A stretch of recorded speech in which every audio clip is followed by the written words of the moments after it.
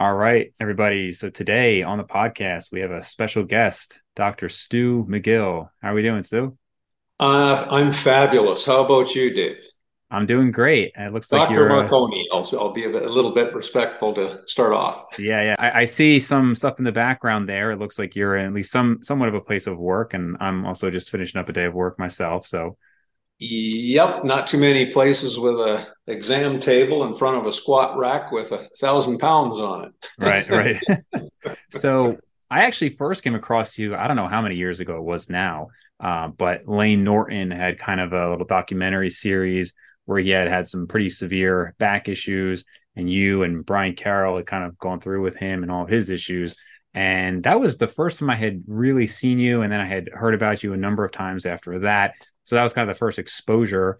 And then in more recent years, just as I get older and I kind of want to make sure I stay ahead of the back pain issues. I got your book, Back Mechanic, and I spoke with Brian.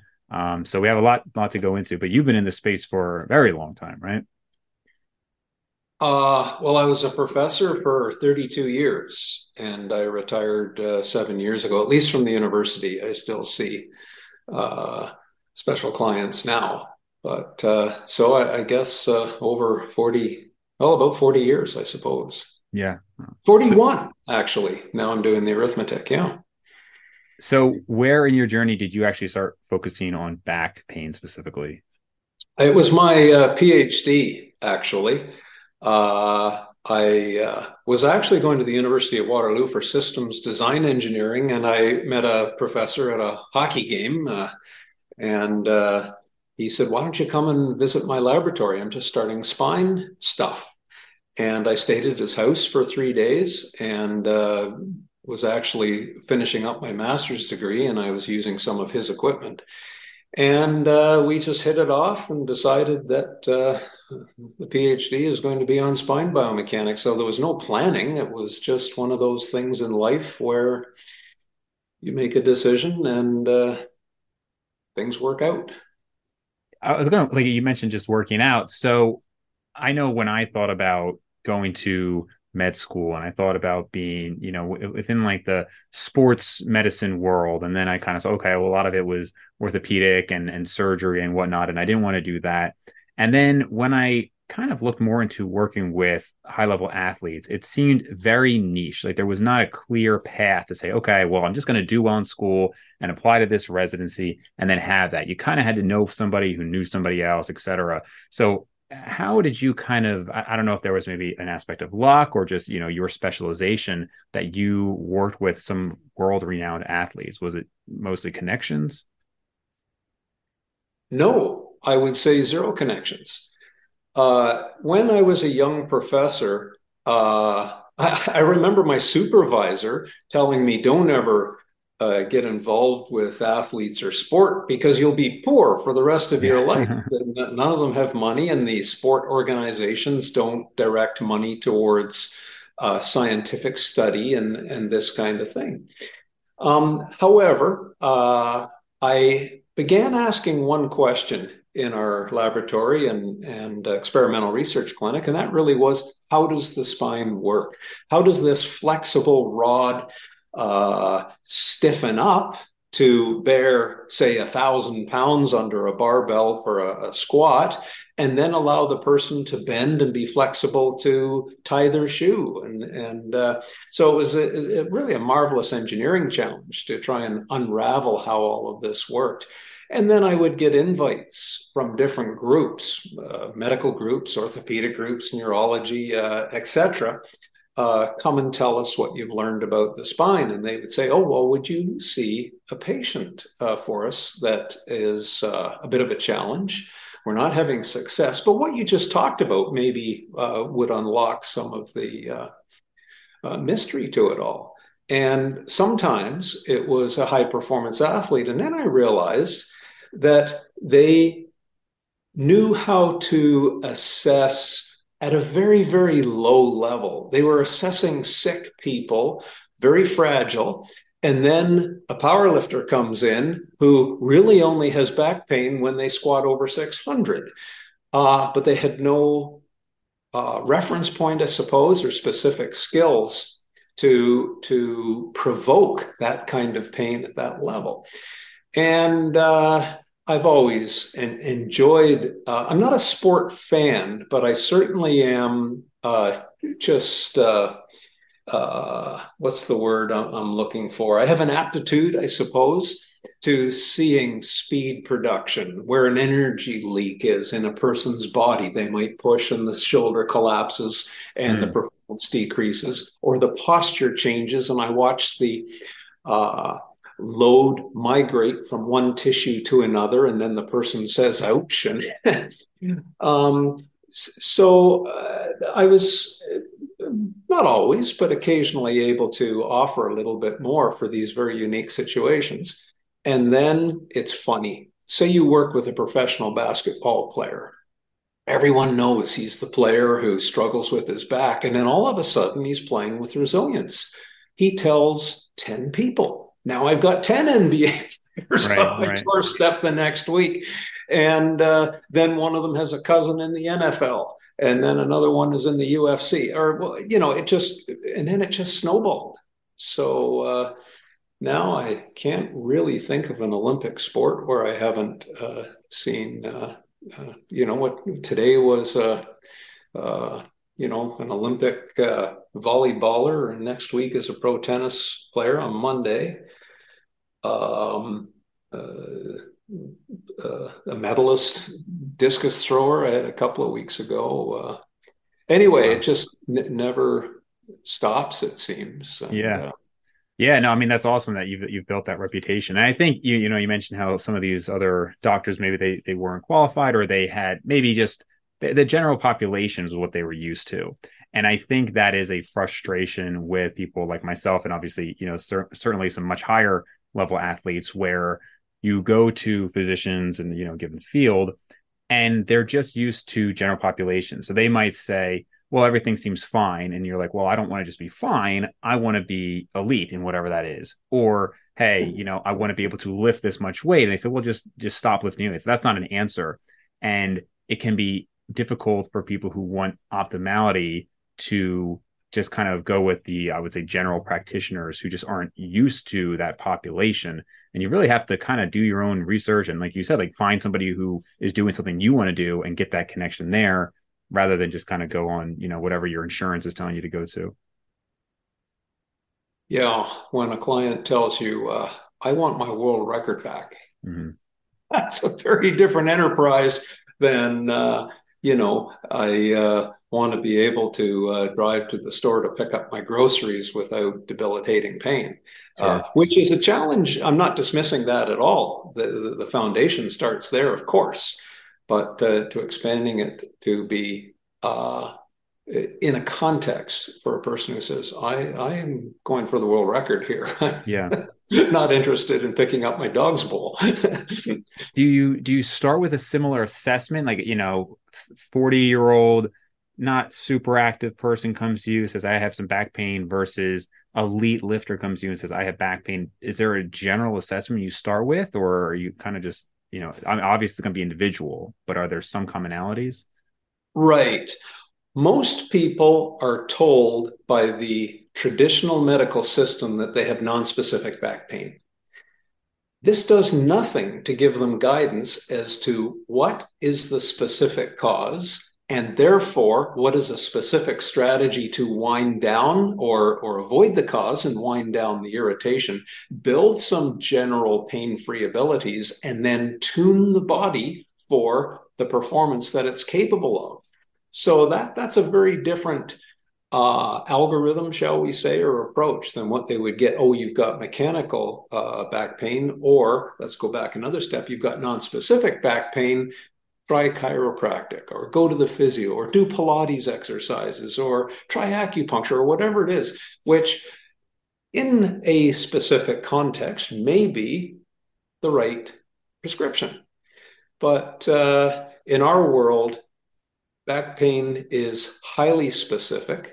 So, to really answer the question now, every person who comes in here, we start with an interview and I learn about their patterns and current training habits, if any. What are the exacerbators of their pain in terms of motions and postures and loads and activities? What things can they do that make them feel good? And I'm doing pattern recognition. Then that's all done upstairs. Then we come down here and on the patient table and on the stool and the chair, or maybe under a bar, or again, whatever we might use, we will provoke the pain very specifically. We're mapping the stress concentrations and seeing what causes them to say ouch. So we might, a very simple one, beginning one might be they'll sit on a stool and they slouch and they'll say, oh, my left great toe just went numb. Okay, Hmm. I already know it's the fifth lumbar root on the left-hand side. And then I say, now lift your head up. And they'll say, oh, yeah, that's the familiar pain I feel at the top of my lumbar spine. Okay, there was no mechanical connection there, but we allowed the nerve root or the central cord, pardon me, to slide past that area. Then we'll follow up with some neurodynamics tests to see if, in fact, uh, well, the athlete I had today had two mechanisms: an ache in their back, which was due to a micro movement. So the joint had lost a little bit of shear stability, a little bit of disc height. And if they moved to a certain posture, the ache would start. They moved to another posture, corrected the micro movement, and the ache went away. But they also had a referred pain. They said, oh, I've got sacroiliac pain. But when we tested very specifically, loading, bending the sacroiliac joint, no pain was produced. However, that was a neural referral as well. So anyway, you kind of get the idea. Yeah. We keep testing and honing, creating a hypothesis and testing it. And a lot of our uh, tests we've had to create ourselves. They aren't standard medical Hmm. tests. You briefly mentioned, like chiropractors and acupuncture, and not to, get anybody flaming over this, but I wouldn't even say recent years, just for a long time, those, let's call them specialties, have been kind of lambasted as full of charlatans and kind of a lot of pseudoscience. I've been to chiropractors in the past, and I've seen some that seemed very knowledgeable, and some maybe that was a little bit I would say, like, woo woo, we can call it. But I was just wondering if you have a general opinion. Do you find that you ever have referrals from or to chiropractors and acupuncturists, or is that kind of outside the realm of what you find useful? Oh no, I'm referred patients from chiropractors regularly. And it can go the other way, but I'm going to start that little train of logic with what is a chiropractor? If we took three chiropractors and sent them the same patient, do you think they would get exactly the same treatment? And I would submit no. In Right. one, they might get manipulated. In another one, they might get corrective exercise. And another one, they might get TENS therapy or a combination of all of those things. So I don't really know what a chiropractor or a physical therapist or anyone else is by the label of their profession. What I do know is who is good and who I can trust that they have a well-rounded education plus clinical skills. So I'll finish that off with an example. I remember an Olympian that we had who really was triggered under compression and bending. So they couldn't squat. It was difficult for them to push a sled. And they were a power athlete. And they in order to win at the Olympics, they would have to develop this capability. But how to do it? Anyway, we were able to first give them appropriate deloading and then retune their body with appropriate stability, mobility, strength, and endurance. But all the time, there was a little nag in one of the quadratus lumborum muscles on one side. And try it as hard as I could, I couldn't move it. It was always in the way. And I didn't have the manual skills or anything to really target that particular muscle. So I sent them to one of my colleagues who is a chiropractor, and three treatments, it was gone. and they were Hmm. back in the next Olympics. Now, Oh, they ended up blowing their Achilles tendon, but okay. anyway, the story is that the referrals go both ways. Hmm. And if you look at the clinicians on our website who we refer people to, quite a few of them are chiropractors, and I would submit in most of the situations, the patients shouldn't expect manipulation. Hmm.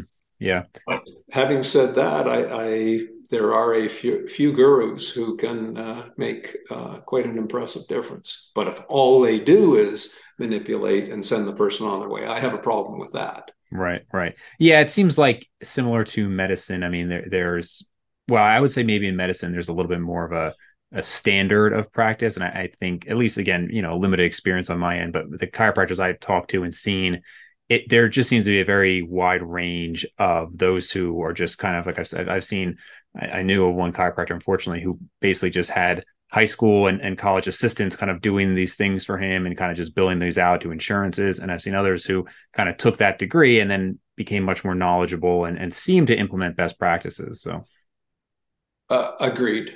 yeah. Yeah. So we've talked a little bit about these high level athletes, and I'm curious. I've in recent years, when talking to one of my buddies, he's a PMR specialist of people who are listening in physical medicine and rehabilitation, and this person has really put a negative light from what I've seen on surgeries, showing that a lot of back surgeries basically lead to no positive outcomes, sometimes negative outcomes, that there's very few instances where it would actually be warranted. Now, obviously, quote unquote, back surgeries entails a lot of different potential surgeries. But from reading your book, it seems like maybe you're on the same page there, that there's very few circumstances where you feel somebody has to resort to surgery. Would you agree with that? Could I give a little Sure. bit of Yeah, paragraph on that? please Because do. I dedicated a whole chapter on the patient trying to wrestle with the decision on whether surgery is going to help them. Yeah. So, starting with that, I'll give some generalizations. Generally speaking, if the person has back pain, my first inclination is to see, can we avoid surgery? If they have radiating symptoms, now there may be a consideration. So that's the first level right there. Don't operate on back pain, radiating considerations possibly. Now, this is for mechanical back pain. If they have been traumatized in a car wreck or something like that, and there is fracturing or displaced anatomy, then of course surgery is the right thing to do. Occasionally, we will have someone here and the pattern doesn't fit. Someone might, this one that she clearly frustrated the medical profession. She would do the slump test, the physical therapy slump test. Hmm. No pain, no symptoms. And yet she said, well, I can't drive. My leg goes numb. I can't stand it. And she was accused of malingering and trying to game the compensation system and whatnot. Interesting. And when I did the slump test, sure, no symptoms. But then what we do, we call playing jazz. We played jazz on the whole neurodynamics system. And a slump test flexes the neck and pulls the spinal cord from above, but the hip is flexed, the knee is extended, and it pulls the spinal cord from below. So in the middle, around the low back, the net migration or floss of the nerve is zero. But that's what the slump test did. It was an inappropriate test with no sensitivity for that particular specific mechanism. Then I just pulled on the leg and kept it there, and the symptoms started to grow. Her foot and leg went numb, etc. I then released it from above to allow it to slide, and it made it worse. So if she had a disc bulge or some kind of nerve friction, that should have relieved the pain, but it made it worse. I knew what I was looking for. Something had adhered the nerve around the low back pelvic area.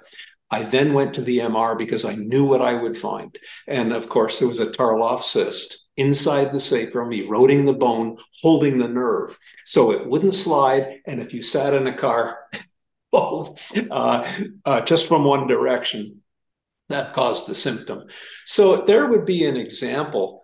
I can't do anything about that Tarloff cyst, except occasionally if we don't load it and just teach the person to move in a way not to upset it, it can desensitize on its own. This Mm. one clearly was not. And there is a surgeon who I referred quite a number of patients to over the years, who's a specialist with a very Yeah. special technique for that particular cyst. So these are all examples where surgery absolutely has its place. But now I'm going to play the other side of the coin. Um, I often see patients who I am sure should never have had surgery, and now they're worse off. But if a person who has tried these different approaches to fix their back pain, and someone tells them, well, you've tried everything, surgery is the last resort, I'll say, no, you haven't tried everything. Sometimes surgery works because it's forced rest. Now, let's do the interview with them. Oh, well, what do you do every day? Well, I go to the gym and I ride the elliptical for 20 minutes because that's how I relieve tension. And if I don't relieve the stress, I'll come home and I'll murder my husband or whatever the situation is. And I'll say, so every day you ride the elliptical? Yes. And then I just test the stresses akin to riding an elliptical. And guess what? That triggers her pain. Mm. So now we have a problem. She says, well, I have to ride the elliptical every day. And I say, all right. Then I don't think I can help you. And I'm quite sure your pain is going to stay the same. You can have surgery, but you're a very bad bet. Mm. And they may take offense at that. Then I'll say, but I'll tell you what, surgery will probably work on you because it'll be the first time that you're not going to the gym. You will be lying in bed the next day. You'll get up and go for a pee, and then you'll get right back to bed and relax. And slowly, you will be introduced to very simple activities of daily living, like walking and toileting yourself and all of that kind of thing. I said, let's pretend you've had surgery. And if I need to be dramatic to make my point, I will. I will touch them on the shoulder like I'm knighting them. And I say, good, there. Now you've had your virtual surgery. You're going to start behaving like a post-surgical patient. And we will bring you back slowly. Now, Dave, one of the things that we did at the university in the research clinic was we followed up with every patient that we ever saw. So I know my clinical score Yeah. exactly. And I can now tell you that those who we gave virtual surgery to and they followed up with it, 95% of them avoided surgery. And these Wow. were ones who were told the last thing that you have with it for any hope is to have surgery. 95% of them avoided it. And I can stand by that statistic because we measured it. So there's the other side of the coin with surgery as well. But again, in the book, if they fail virtual surgery, and that happens too, I then give guidelines to enhance success. If you have 3 different pain triggers, the chance that a surgeon's knife is going to cut that out is very, very slim. If you have a Mm. singular nerve trigger, your chance for success goes way up. Um, uh, what's the reputation of the surgeon versus reality? If you can, go to the rehab people who rehab that surgeon's patients, and Mm. they will tell you, Surgeon X, we never have a complication from that surgeon, and literally, it's never. And then the next surgeon, oh, in the last 2 years, there's been 3 cases of arachnoiditis, adhered nerve roots from surgical scarring. In other words, 3 to 1 or 3 to 0 is pretty hard to be bad luck, that Yeah. surgical skill. So there's all sorts of things. Oh, and another thing, some surgeons, if the patient starts asking them questions about efficacy and whatnot, they get annoyed. I'd run the other way. Mm. You know, everyone deserves to have an idea and a truthful idea of what is success. Now, is success to some people, well, you didn't die on the surgical table, Right. or no, you're back as a running back playing college or pro football. Anyway, you know what I Yeah, mean. yeah. So we go through this checklist, so to speak, to really weight the dice in your favor for this decision. Are you seeing, you mentioned some of the potential negatives. Are you seeing a lot of people who have gone through these back surgeries having pretty severe negative consequences afterwards? I mean, I've heard of, random paralysis and things like that. Are you seeing really detrimental consequences to surgeries, or is it mostly just ineffectiveness? I see ruined lives. Someone has a nerve root adhesion and they do this and it causes terrible distal symptoms down their leg and they're on the verge of suicide. I'd say that's very uh, substantial. Now, Yeah. to give perspective on that, Dave, I don't see the successes. They don't come to me for that. I Right. only Right. see the Fair. failures. And at the average failure, I don't see. Again, they would go to, no one gets back pain and says, oh, I'm going to go and see McGill. Yeah. It's Right. always, they'll go to their usual medics and clinicians, and then it's the medics that know me, not the public. And then the medics will say, okay, well, this is a very difficult case. Go and see McGill. So I get the very challenging cases. So I think it's very biased Yeah. uh, Sure. It's fair. and slanted towards, I see the pretty severe cases. Right. Right. Yeah. So, I mean, I think though that probably gives a lot of people a hope if they've been dealing with chronic back pain, because I've heard of people who have seen you or read your books and whatnot, and other instances where after years and years of pain, where I've also seen people who will become suicidal, not just from back pain, but any sort of chronic pain. There's a very big difference between acute pain, even if it's a 8 out of 10 acute pain. I would say is probably better if it's, a sudden thing and then done compared to a chronic 4 or 5 out of 10 pain that just is, relentless and just continues. And then maybe certain actions cause it to go up to an 8 and it never ceases. And I'm sure you see many of these cases that it's just kind of ongoing. So to feel like, hey, no, there are these other things that can be done is, probably nice for people to hear. Well, I don't quite know how to answer that, but some of the questions that I might ask is your pain episodic? Do you have good and bad days? And if the people say yes, I'll say, fabulous. You biologically and psychologically have the ability to have a good day. Now let's hone in on what causes you to have a bad day. And they might say, oh, well, I drive for 3 hours to go visit my mother. And I always have a bad day after that. Mm, Well, no one's ever asked them, or they haven't really honed in themselves that sitting in the car for 3 hours causes their disc bulge to grow and compress a particular nerve root, as a simple example. Or let's pick something that they can really do something about. I might do a shear stability test on their back. So I'll probe the spinous processes with about a kilo of force, and I'll hit one segment that just lights them up. Their back muscles go into a spasm, and they'll say, oh, yeah, yeah, yeah, that's my pain. It just went down my right buttock. I said, okay, humor me. I poke my fingers into their abdominal wall, lateral to the navel, quite wide, and I'll poke them in hard and I'll say, push my fingers out with your belly muscles. And then I'll repeat the probe on their back. And sometimes they might say, oh, my pain is gone. So good. You are now empowered. Uh, the psychological dissonance, the pathway to you feeling suicidal disappears because now the pain just taught you didn't follow a strategy that has just been pointed out to you that arrests the micro movement that triggers your pain. So it's very empowering for some people. Other people, I might do exactly the same intervention and they'll say, oh, yeah, no, that makes my pain worse. I mm. can't do that same abdominal muscle brace because of the compressive uh, penalty that comes along with that strategy. So we might find something else, whether it's a posture or it might be using the pecs and lats to pull down.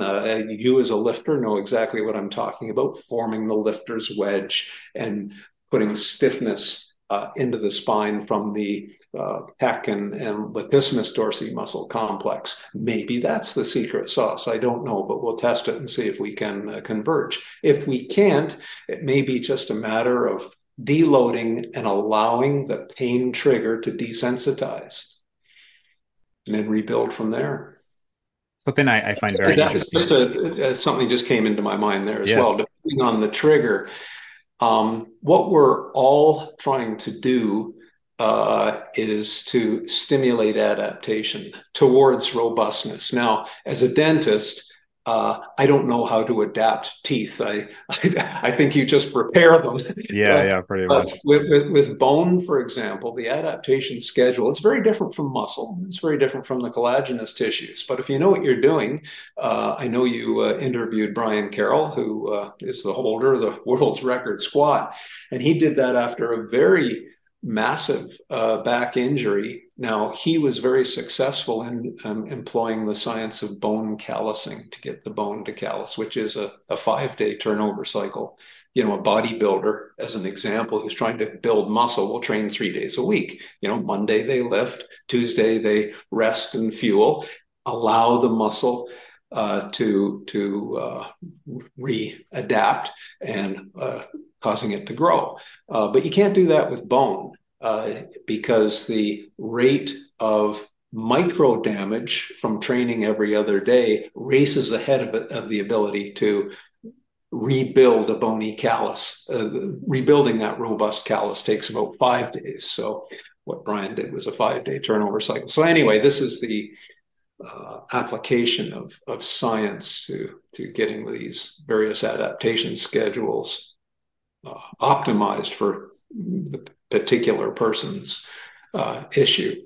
Yeah, I mean, it's all very interesting. And I was going to say, one of the things that I find interesting about your approach is, you know, if somebody came to a fitness trainer and they were a good fitness trainer, they wouldn't say, you're going to do this one thing and it's going to be handled.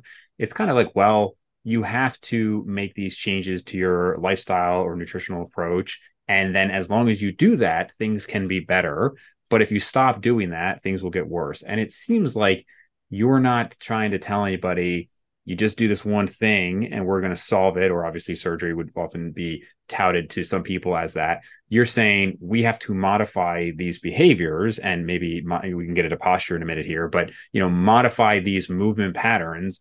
And more or less, I mean, it sounds like you're saying they have to stay modified, and maybe over time you can gradually reintroduce certain things, but there is this overall modification. Am I getting that right? Or are you saying that it's only for brief periods of time? Well, it depends. It depends. It's fun when I will see, say, let's take a combat athlete who is their strength of their combat arsenal is jujitsu. So jujitsu is the science and the sports skill of putting an opponent into an awkward posture and then applying a very small load. Creates so much pain, the opponent submits. So Mm-hmm. that's the art and science of jujitsu. Some people do jujitsu on their body all day long and they don't realize Mm. it. So, but you did say, does the person have to change their movements for the rest of their lives? Maybe yes, maybe no. Although there's a lot of change that goes over the life cycle. So generally not. But I might say rolling on the mat, balling up, really flexing the spine for a jujitsu player who has a really fresh disc bulge. There's no way they can train. There's no way they can get into that posture and hope to resorb the disc bulge. Mm. It's caused by loaded flexion, as an example. So what we might do is avoid that and do other training to allow the disc to gain some resilience. And then it might be that they can't train it every day still.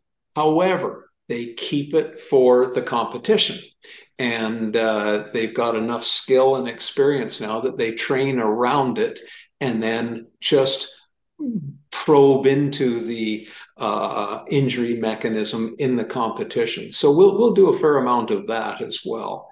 And it's lovely to watch one of the combat athletes then competing, and I'm just seeing the movement flows that we taught them, Yeah. and being so able to skillfully express them. I gave the athlete client I had today the example, and you as a lifter will appreciate this. You may have seen on YouTube, it's kind of fun. This character dressed up with shaggy hair, I'm sure it's a wig, and he's wearing a janitor's outfit, and he comes in with a mop, and he's starting to mop around the gym.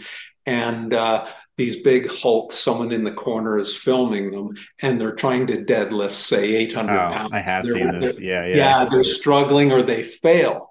And this small man comes over in his janitor's outfit, puts the broom off to the side or the mop, goes over, picks up the 800 pounds, walks over and drops it over there. And everyone is just aghast at this. Yep. But what is so curious is watch him then bend down and pick up his mop again.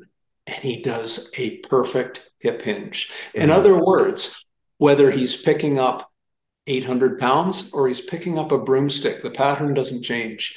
And this is all part of him keeping his resilience to do the phenomenal athletic feats that he does. Yeah, I've seen a few of his videos. They're pretty entertaining. Because I don't know how much he weighs. I think he, at least in some of the videos, he's like 165 pounds. But yeah, high level power lifter. And that is something that I've tried to do myself now, where I might be dumbbell rowing 100 pounds or something, but then I'll look and I'll go to pick up a 40 pound and I'll still, okay, I'll kind of make sure I'm, hip hinging and bracing. And I just try not to do any just any movements without some thought. And I mean, I had one dentist I knew who tore his bicep because he was just kind of moving a couch and wasn't really paying attention. Dog jumped on the couch, tore his bicep. He's out of work for months. So obviously that's kind of like a freak scenario there. But I really try to be conscious with any sort of movement because I hear frequently it's when you're not thinking about it, or even people who could be you do an actual exercise, maybe you're bench pressing, and because it's a lighter weight than your max, you're just kind of taking it off the rack and you're not thinking about it. And that's when you tear your pec. So I've heard a lot of those kind of scenarios. People may be surprised at some of the stories. You'll have a very accomplished athlete who says, Dr. McGill, I threw my back out sneezing. Yeah. Or I threw my back out when I was with my wife on Friday night, Mm-hmm. or whatever it is, very, what you would consider a benign, safe activity. And yet here they are doing extraordinary things in their sport with their body. And it was just that little instant in time where the motor pattern was a bit off, the posture was a bit off, and they migrated the stress to a vulnerable tissue. Yeah. Are you finding that I think Brian Carroll's he's about 40, maybe early 40s right now. I believe he's in his early 40s. Do you find that you're recommending to people as they get older that they really have to modify how they're lifting? I mean, I think of obviously there's a lot of ego lifting in high school and college that goes on, and eventually you kind of end up paying for it. I would say the general trend is that people, it may be because of their injuries, they have to lighten the loads a lot and change. But let's say even before an injury has ever occurred, do you find that for most people you would tell them to lift differently at say 40 compared to 25? Well, I could give several contexts to answer that. A few years ago, there's the NFL Strength and Conditioning Coach Association, and they brought me in as a keynote speaker there. And my topic was, how do you return a beast who plays in the NFL to civilian life? They've played 12 years in the NFL. Every year that they play in the NFL statistically is going to take some years off their life. How can you return them back to a somewhat normal civilian life to enhance their health? Because believe it or not, it's a very difficult thing to do. It's very difficult for some of the large players to lose their weight and get back their blood chemistry and return their cardiac function to somewhat of a normality, etc. So that's one thing that we get involved with in these days. But I think maybe you're looking for more general principles. I might say to one person, you don't need to lift anymore. Go for a walk, split your firewood, walk up a hill. This will allow you to keep your joints longer so you won't be getting new hips and knees when you're 50, as an example. But now I'll give you an example of a former Mr. Olympia who had a lot of miles on their body, a lot of repetitions of motion out of all of the joints. So interesting, it's the muscle bulk that holds their joints together. And then when they really start to lose muscle mass, the joints become a little bit unstable with shearing micro movements and they ache all over. And they have to say, you know what, I have to lift a little bit. Otherwise, I just ache like a son of a gun.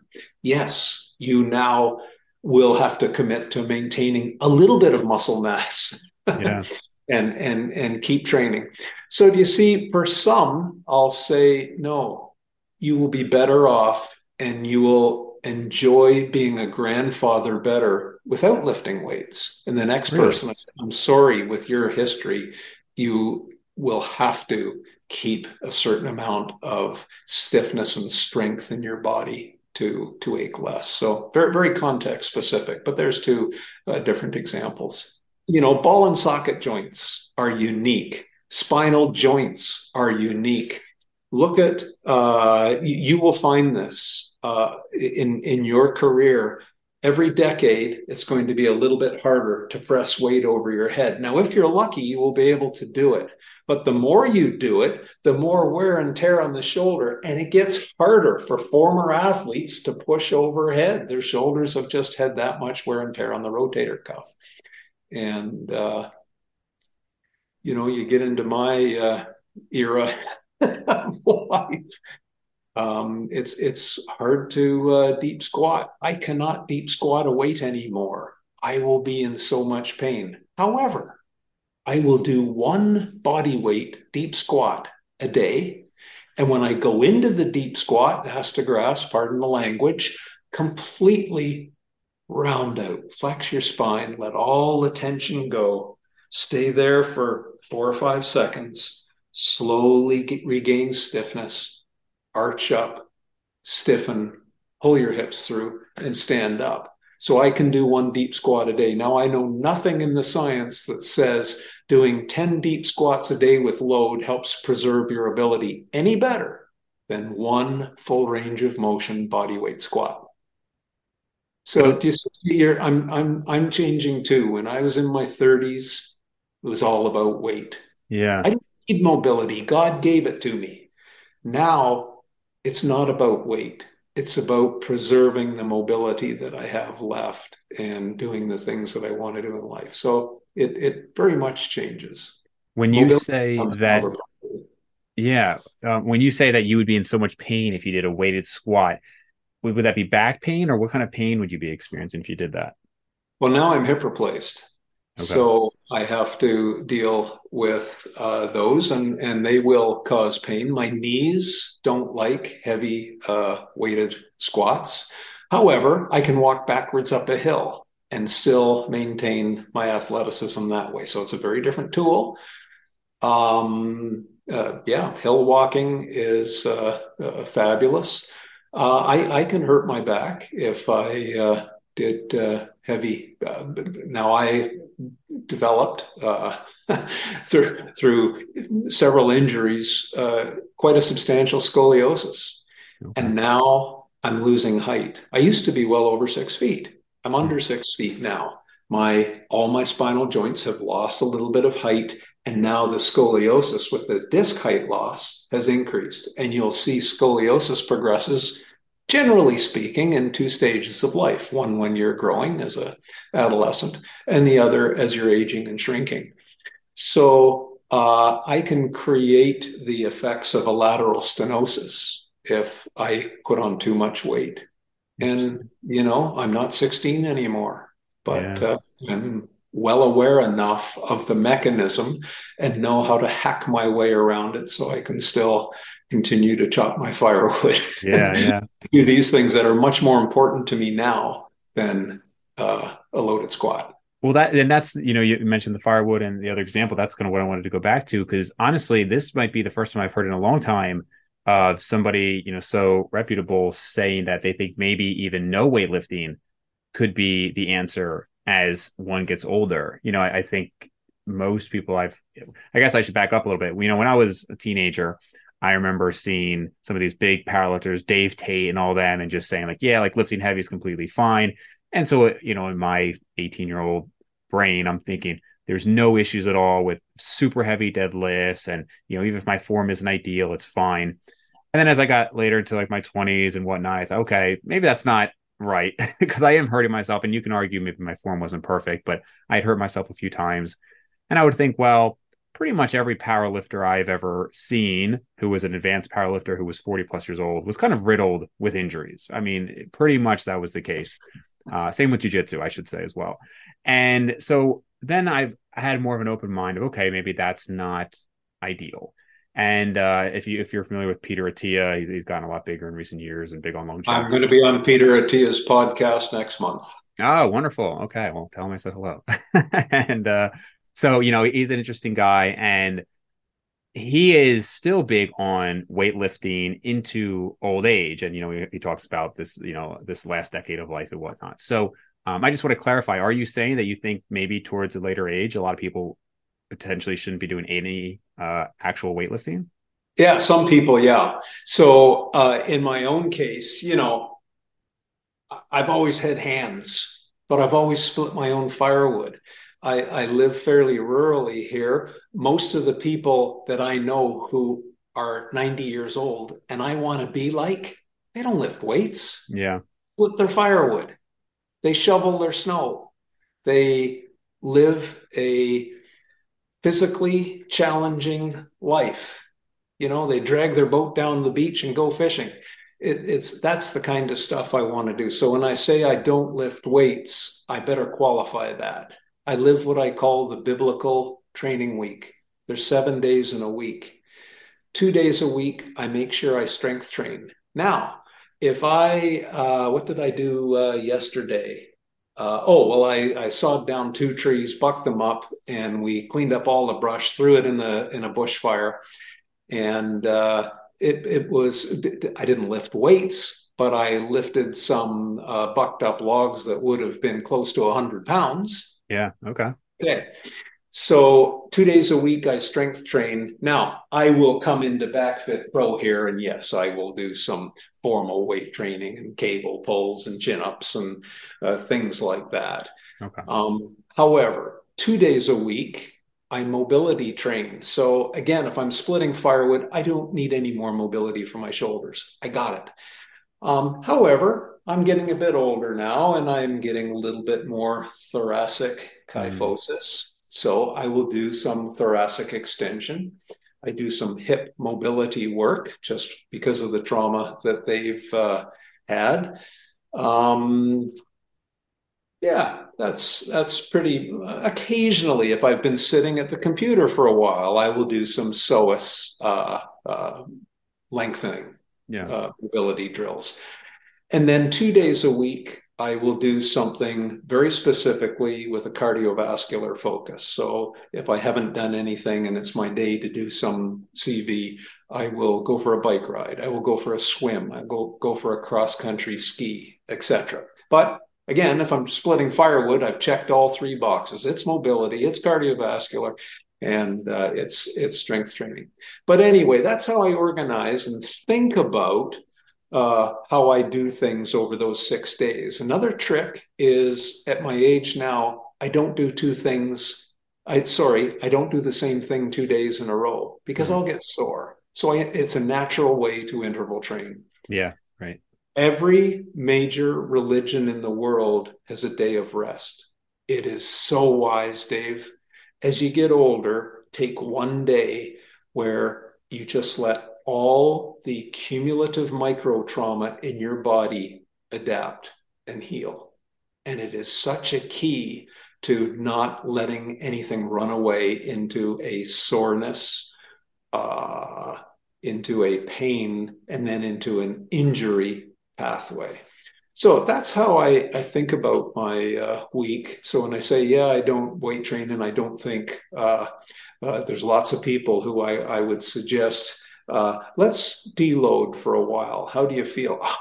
Oh, the pain has gone out of my body. Yeah. Good. Maybe squatting, deadlifting, and loading your joints at end range at this stage of your life isn't the wisest way. Yeah, it's an interesting perspective, and like I said, I try to keep an open mind about it because for the longest time, as I mentioned, it was always no, like all that lifting is fine, and obviously, I still work out very heavy. I work out all the time, but it is something to keep in mind for longevity purposes.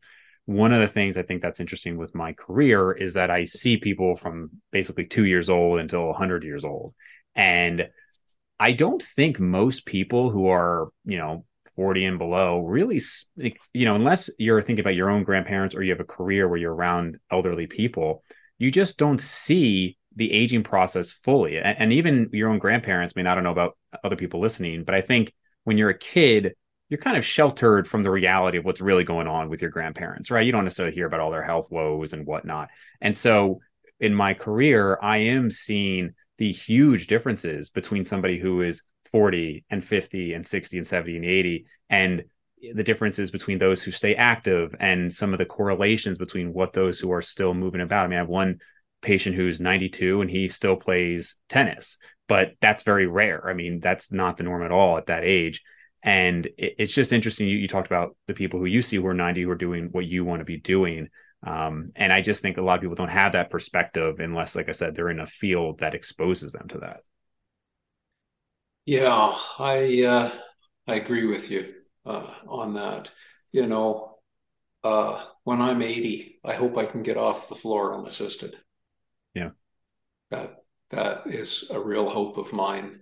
Loaded squats now would probably reduce my ability of reaching that goal. Right. Right. Yeah. My hips are going to be even more stiff. My knees are going to be even a little bit more arthritic. Uh, if you were a orthopedic surgeon specializing in backs and hips, let's say, uh, and I've asked a lot of them are my colleagues, uh, or you just go and do a survey, look around their waiting room, who's in there. Generally speaking, it's a bimodal distribution. It's the ones who've rusted out. In other words, they haven't done anything and they've deteriorated into that condition. And there are those who've worn themselves out. They've done too much weight and Mm. mobility. The people who keep their modest athleticism for life, from where I sit now, in my age of observing this for 67 years, be modest and middle of the road. And you will keep that modest athleticism to be the most rocking grandfather on this planet. Yeah. But if you rust out or you wear out, you compromise that. I'm sure my dad is going to listen to this podcast and he's going to have a smirk on his face as he listens to this and thinks, I was right telling you not to deadlift so heavy and go so My, crazy with the my, my weights. dad told me exactly the same thing. It's funny. So I wouldn't be surprised if Peter asked you a similar question, but do you have any hopes, maybe, I don't know, maybe in your lifetime or not, but in the next few decades that there might be some treatments or medications that are going to really slow this process down? I think it's an interesting area because it's not like, high cholesterol, like hyperlipidemia, where you can have a medication that just brings that down, or organ transplants. I mean, you're talking about this whole skeletal slow degradation over time. Any thoughts on that?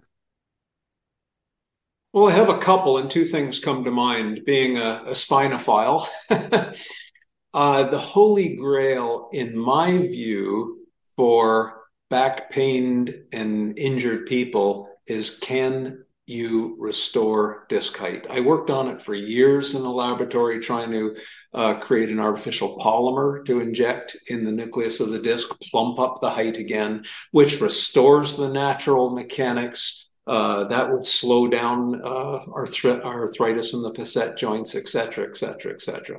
So if you're asking me about a holy grail, that would be it for spines if I could only choose one thing. Mm. In terms of, we were talking earlier about sometimes I would recommend people use weights. Other times I would recommend that they avoid them. If you get into the special situations of people losing mineral mass from their bones, so they're osteopenic, what is the real trigger to bone growth? Is it heavy weight? Actually, it's the rate of force application. It's the acceleration. So simply walking with hard-soled shoes might be an example of a hard impact on the heel with every step. Because when you look at the fundamental mechanism of bone growth, it's usually involving piezoelectricity. In other words, the bones being a crystalline metallic structure. When you stress them, they build a piezoelectric charge, and that's what draws in the free ions of calcium and magnesium to stimulate bone growth. So I would do that more with sort of impact weights. And as I said, walking with very hard-soled shoes. I have a friend Yeah. who's a radiologist, and he was diagnosed with premature osteopenia. And he came to me and said, Stu, do you have any recommendations? And I said, well, yeah. And I knew he always liked boxing and martial arts. I said, are your wrists good? Are they vulnerable? He said, no, my wrists and shoulders are pretty good. And he said, should I be squatting heavy? And I said, I don't think so. I would hit a heavy bag.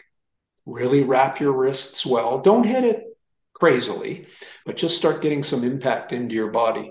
After less than 1 year, David, he was clinically normal on his DEXA bone scan. Really? In Yeah. other areas, or like where he was osteopenic, not simply Yeah. just where the impact was? Yeah. No, in his body. I'm assuming they would have done vertebra. Yeah. And yeah, I better be careful what I say. I don't know where else they did the bone density, but certainly in his vertebra. That's really interesting. Do you know what the mechanism would be there? Yeah. Yeah, it's impact. Even though it's not direct to that area. Well, the shock wave travels down through the spine. Sure. Yeah. Yeah. Interesting. We documented the shock wave and the transfer function and the shock absorption up through the spine, et cetera. That was probably 30 years ago. And that Wow. shock wave just travels through the whole spine. Yeah. Interesting. And what Yeah. about we talk about potentially maybe in the future medications helping this. What about, have you seen or had clients where certain medications have led to worsening joints? Obviously, I've heard this with corticosteroids, right? I've heard this with some biologic medications that are really helpful when necessary, but oftentimes comes with side effects. Have you had clients who have suffered from medication-induced joint issues? I'm going to say apparently, and also some disease processes as well, but that's not well outside of my area of expertise. And when I run into that, I refer to the experts. Okay. So yes, I see it. To answer your question, do I do anything about it? Yes, I refer. Okay, gotcha. And you would refer to maybe like a rheumatologist or an orthopedic doctor from there? It depends on what my preliminary read is on the situation. So if it's a rheumatic type, I would, yes, very definitely go to a rheumatologist. And I have a Rolodex, a bit of an old-fashioned guy, Yeah. and I wouldn't send them to any neurologist or rheumatologist or chiropractor or nutritionist or a regenerative medicine specialist. I have my favorites, and they're in my Rolodex. Okay, nice. And I have them around the world, by the way. Yeah, But most of my clients are not from within, you know, 200 or 300 kilometers of where I live. Most of them right. have a major trip to make it in. So Yeah, I sure. have a referral Rolodex for Europe and Wow, nice. particularly the States. So I wanted to save potentially one of the best, most interesting topics for last year, which is to say the idea of posture and form. And so we talked very briefly about that, but Yeah. I've seen in more recent years, actually, even physical therapists who I know who recently graduated have told me that it is still taught to them that posture is really important. And then I've seen some who maybe they're saying some of the newer research is saying it's not as important. And I know maybe there was a little debate at one time with barbell medicine and whatnot with form and how important it is. So, and we don't have to go over all of that, but just there may be two different topics: general posture throughout the day and lifting form. Maybe starting with posture makes the most sense. So I know that could be, like you said before, paragraphs and paragraphs, if not its own podcast, but the importance of good, quote unquote, posture throughout the day. Well, I was going to do the lifting one uh, first, Sure. but Let's do that first if you'd like. okay. Well, actually, no, we'll start the other one.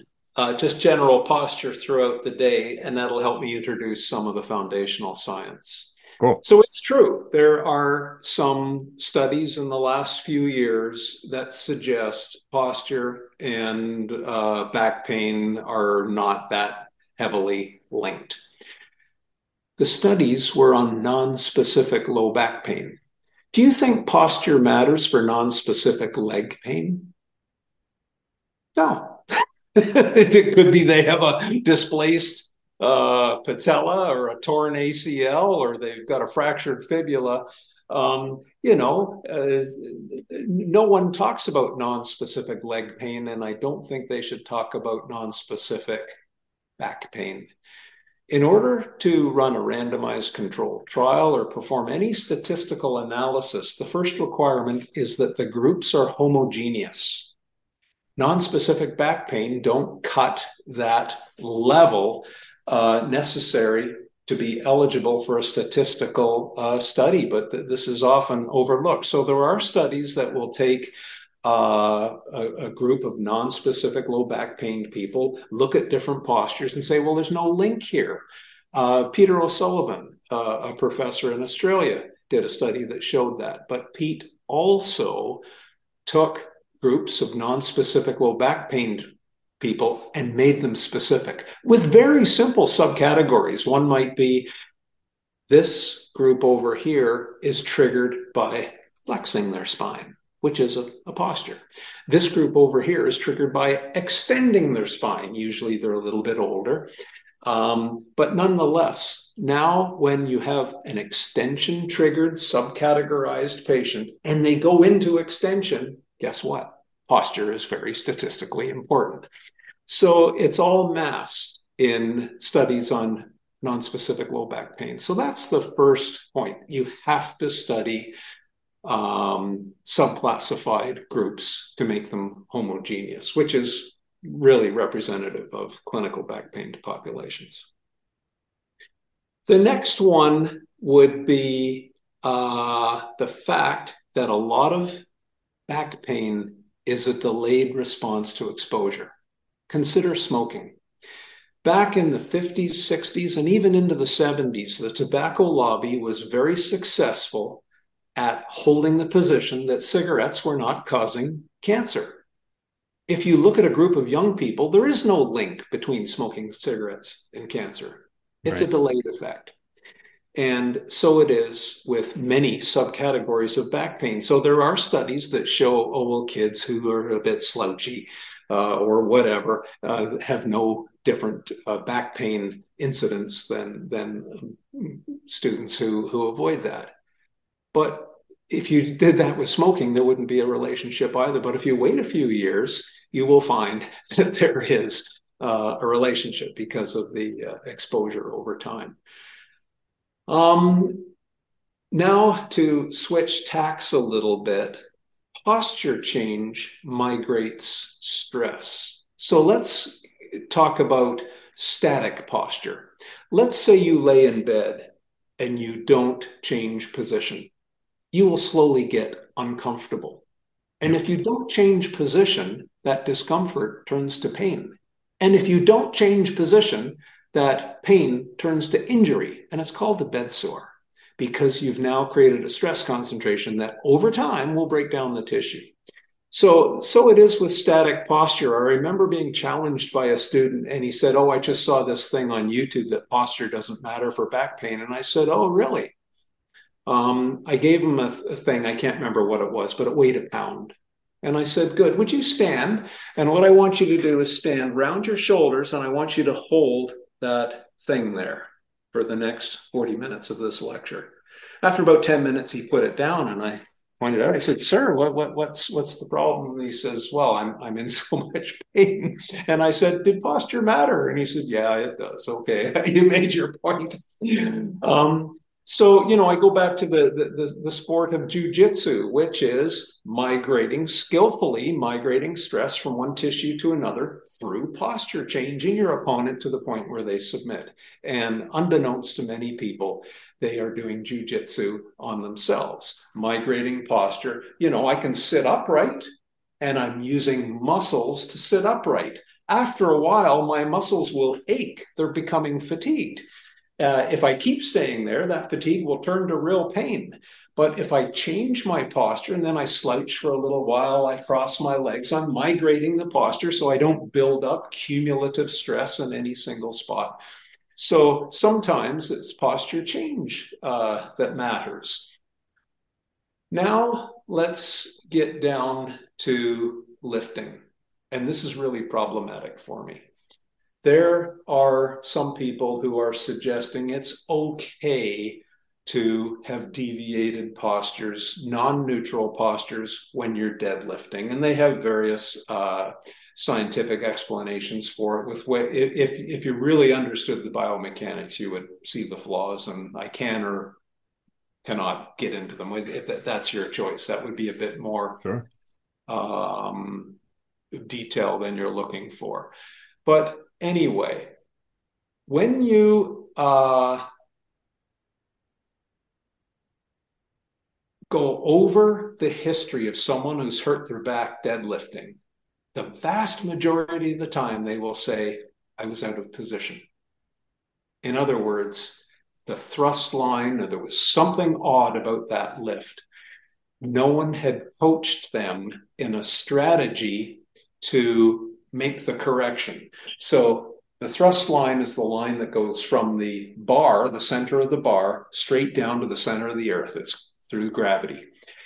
The joint, as it's positioned away from that thrust line, determines the joint load. The curvature of the spine determines the stress distribution in the annulus fibers, on the facet joints, on the muscles, etc.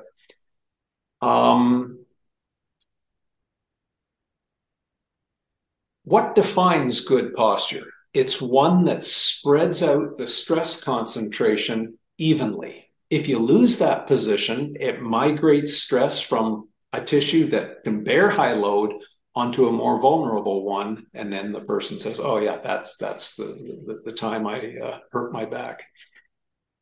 Now I want to get into, is there any evidence to say that lifting poorly or lifting in a compromised position or with more flexion or whatever it happens to be gives you resilience for life? I don't know of a single study that shows that. I only know in the occupational literature, which is much more robust than the sport deadlifting literature because it doesn't exist. But when you look at awkward lifting postures, in all sorts of industries, the more awkward, the more flexion, the greater the incidence of back pain. We did a study at Chrysler on fellows who chrome car bumpers. So they lifted car bumpers. Let's see, you're American, so I'll talk in pounds. They weighed 70 or 80 pounds, 40 kilos. And Out of the 70 some odd workers, 20 some odd had every year an acute back attack, sufficient to miss a few days or a few weeks from work. Do you think the ones who never had a back injury versus the ones who did were stronger or weaker? No, the ones who had recurrent back injury were stronger Mm, because when we measured the stress distributions when they lifted, they had more load in their backs. They were bent over, flexing their spine, lifting with their back. The ones who didn't have back recurrent acute repeated episodes had weaker back muscles, but they used their hips more. They lifted with their hips. They braced their spines into what we would call a little bit more of a neutral, non-deviated yeah. uh, posture. So we can look at the adaptation schedules. It's a pretty bad bet to make. Let's do a deadlift with awkward form to try and stimulate robustness for life, rather than having a very thorough evaluation of what you and your body needs to be resilient. Maybe you need more hip mobility. Maybe you need more ankle and foot mobility. If we then repeated that deadlift with elevated heels and they can lift with better form, would you say, oh, well, let's lift with bad form and we'll try and fix your ankles? Or would you try and do foot exercise targeting so that the mobility then comes into the ankle joint and you can lift better? Do you see? The assessment reveals the non-optimality. So you see my point. Yeah. Figure out what is the mechanism and attack that very strategically, but never compromise lifting form. But throughout your life, move. I get all of that. Yeah. But the question is, can you become more robust for life? I would argue that the literature shows no, you actually will get hurt more. Yeah. That's very interesting. And I think, and I don't know I don't specifically know if who. I explained that very well, but No, I think you did. And I don't know what specific people are putting out there to deadlift with bad form. I know, like I said before, there was the whole barbell medicine debate. And one thing that I did find was that I believe both of you, while you might differ in certain areas, you both seem to take the approach of, okay, so if a movement is hurting, you can back off from that and maybe gradually introduce it over time, assuming that it's not triggering pain too much, modifying form, maybe doing an accessory type exercise, depending on what, like, let's take a squat if it's hurting. It seems like maybe both of you would take the approach of slowly implementing maybe an increased range of motion over time, and having your body adapt to a lower stimulus until you can get used to it. Would you say you agree in those areas? it depends on the goal. It depends on the injury history. It depends on their leverage ratios, leg length to torso length. It depends on a lot of things. So there are some body types that are so better suited for certain postures. Um, I can get into those specifically if you like. That'd be interesting, Um, I think. Yeah. yeah, if you're a very here's something else as well. If you take a thin willow branch, you can bend it back and forth, and it won't create stress. But a willow branch will not support much compression. It just bends and buckles. Mhm. If you take a thick branch, it'll bear a lot of compression, but it won't bend. It will shatter because its neutral axis to the outside of the branch is a big radial distance. So the stresses are very high. So when you see someone saying, well, there's a fellow on YouTube who did 10,000 sit-ups and his spine didn't explode. Now, do you think he has a thick spine or a thin spine? I don't need to go to YouTube because I know the only plausible answer. He has to be a slender spined small Right, person. right. To be able to balance See it. what Yeah. I mean? Because that's architecturally the only body type that would do well under those situations. Do you know, and I've worked with quite a few of them, the World Strongman competitions. Sure. You're aware of many great deadlifters and squatters and whatnot. Do you know any of them that train with sit-ups? I'm not aware if they do. No, I don't know a single one because the adaptations of that deviated posture wouldn't allow them to get the stiffness. And if they were skinny, willowy people, they wouldn't be world strongman Right, competitors. You right. needed a certain stiff, large, thick skeleton to even start with. That's a self or ecological selection issue. But anyway, I don't know if that. It does. What I was going to ask, even just to kind of go a little further on that, do you feel like that's mostly a genetic thing? You know, people who are, let's say in this example, thicker or thinner, or do you think it's largely based on the training that they've done for years, then allowing them or kind of putting them into one of those groups? Well, it's both. When you look at the podium winners at the Olympics, do the shot putters look like the discus throwers? Do they look like the javelin throwers? Do they look like the 100-meter women? Do you know what I mean? Yeah. So you can look at an athlete on the podium and almost guess the sport that they were in. Right. Yep. Okay, so that speaks to the mechanical advantage and disadvantage and injury resilience of certain body types. Then there's the question, can you adapt to do a physicality through repeated exposure and training? Well, I gave you the example of myself and doing one deep squat a day. If I didn't do that, I would lose it. There's no question. I've been there. Mm. But if I did more deviation with load, I wouldn't keep the ability to do it because I'd be injured before I regained my ability. And that's the dance that I think we're talking about now. Where do you cross the line and go to injury? And certainly, as I tried to point out, the occupational literature says you don't have infinite capacity in your body. You're doing this dance between adapting or becoming injured. Yeah. And uh, uh, purposefully uh, being lax on deadlift form will, for most people, tip the scale to becoming injured before they adapt. Yeah, which is, an interesting way to look at it. Not even, I should say it's a good way to look at it because I do think sometimes there is this idea that your body will adapt to anything. And obviously, the human body is very adaptable and we see some extreme examples of it that are kind of amazing, but you would have to wonder where is that limit going to be? And as you mentioned with the orthopedic surgeons, right? Like who's there? It's the people who have, as you mentioned, kind of rusted out or worn out.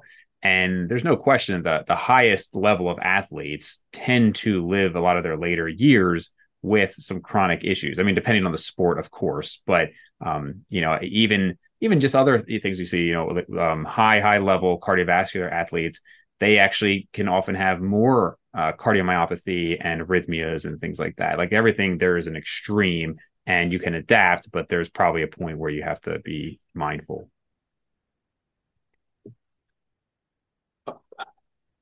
Yes, that's all I agree with you 100%. Yeah. Yeah.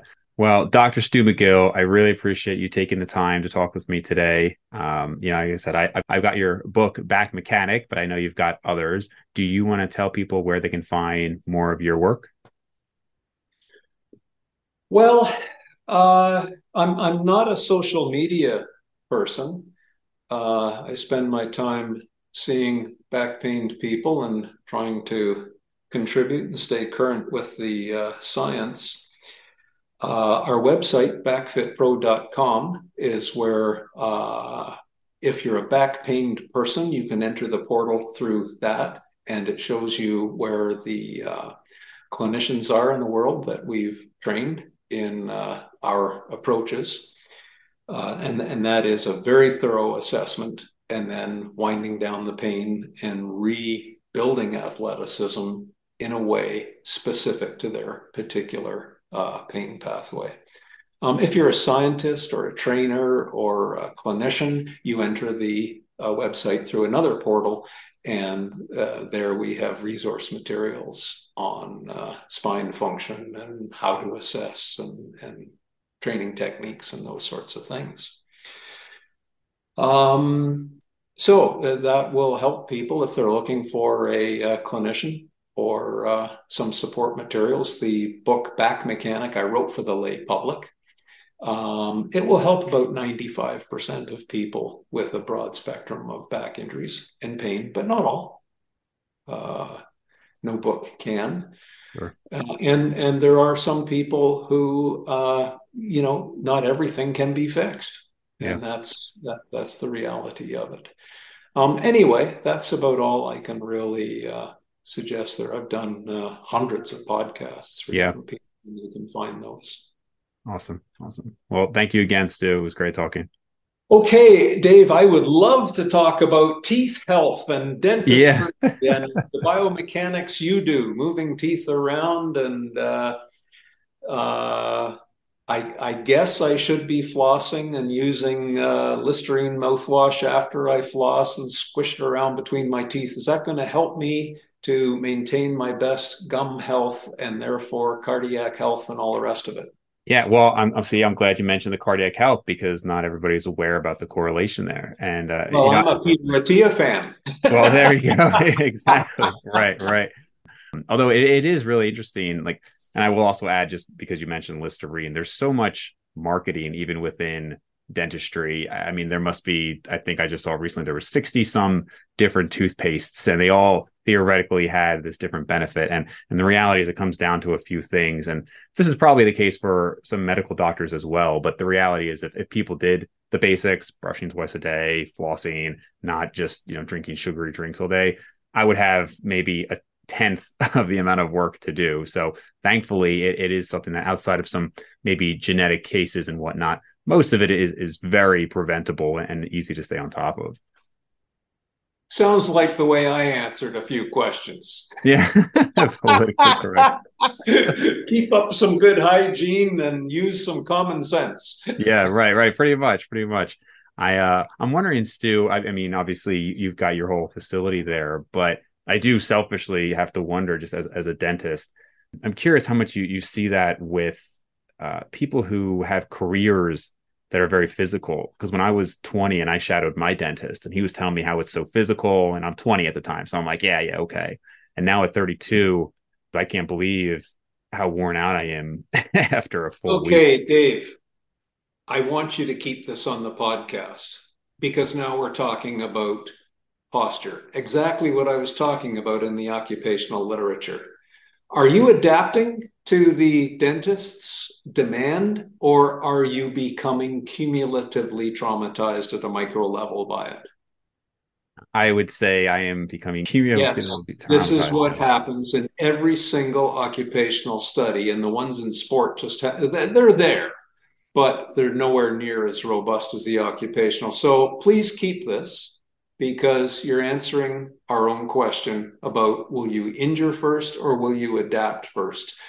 And I didn't even get into the adaptation schedules of different tissues and what the science that really helps you drive it towards success rather than more injury, the success being adaptation.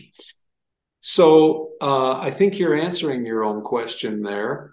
I don't know if you know, but quite a number of years ago, I was asked to be the keynote speaker. I was called up by the American Dental Association, the ADA, and they No said, way. Professor McGill, would you come and give a keynote lecture for us? And I said, well, I think you've got the wrong guy. I'm a spine biomechanist. I'm not a dentist. And they said, yeah, we know. Do you know what the number one premature, unwanted reason for retirement among dentists is?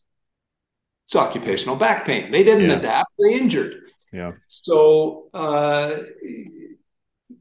and then I got into the principles of uh, diversifying your training. Don't go to the gym and replicate the same rigors that you are exposed to all day long performing dentistry. I've seen over the years many little tricks. Instead of sitting on the dental stool, turn it around backwards and use the Hmm. backrest as a chest support when you're doing some of the longer surgical procedures, etc. You blend in appropriate mobility, appropriate cardiovascular training. You may not enjoy this But I would say if you didn't lift weights and did some other things to undo the cumulative stress of being a dentist all day, you might have a different outcome. So there's a little bit of Would there be examples there when you say undo, like things to undo some of that stress? yeah. Are you walking around more like a dentist all day long? Right. Are you able to thoracically extend and pull your hips through so that when you're standing, you are now taking the stress off rather than adapting to that forward stooped chronic posture that you see in so many dentists who've plied the trade for a few years. So again, this is just a wonderful case study Yeah. to answer our posture question. I want to show you something real quick. I got it right here. These are what they're called ergonomic loops.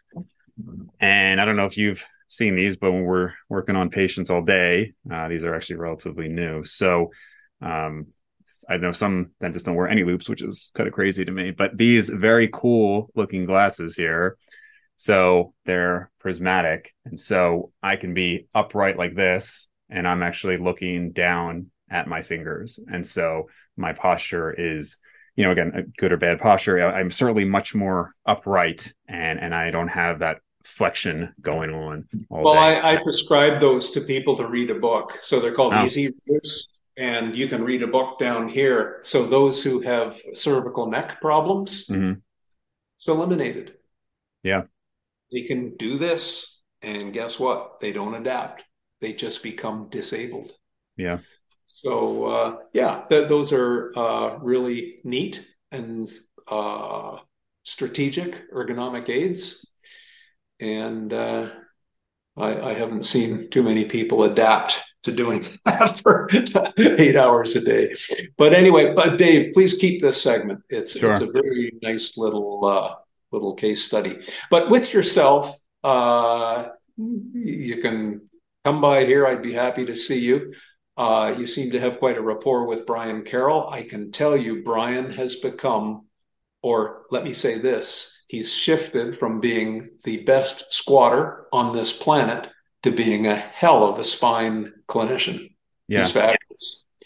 So I go see Brian and talk about lifting, but he will assess you and give you a pretty good idea yeah, on what to do yeah. I to thought about that too. undo the rigors of your job. And it's a tough one. I get it.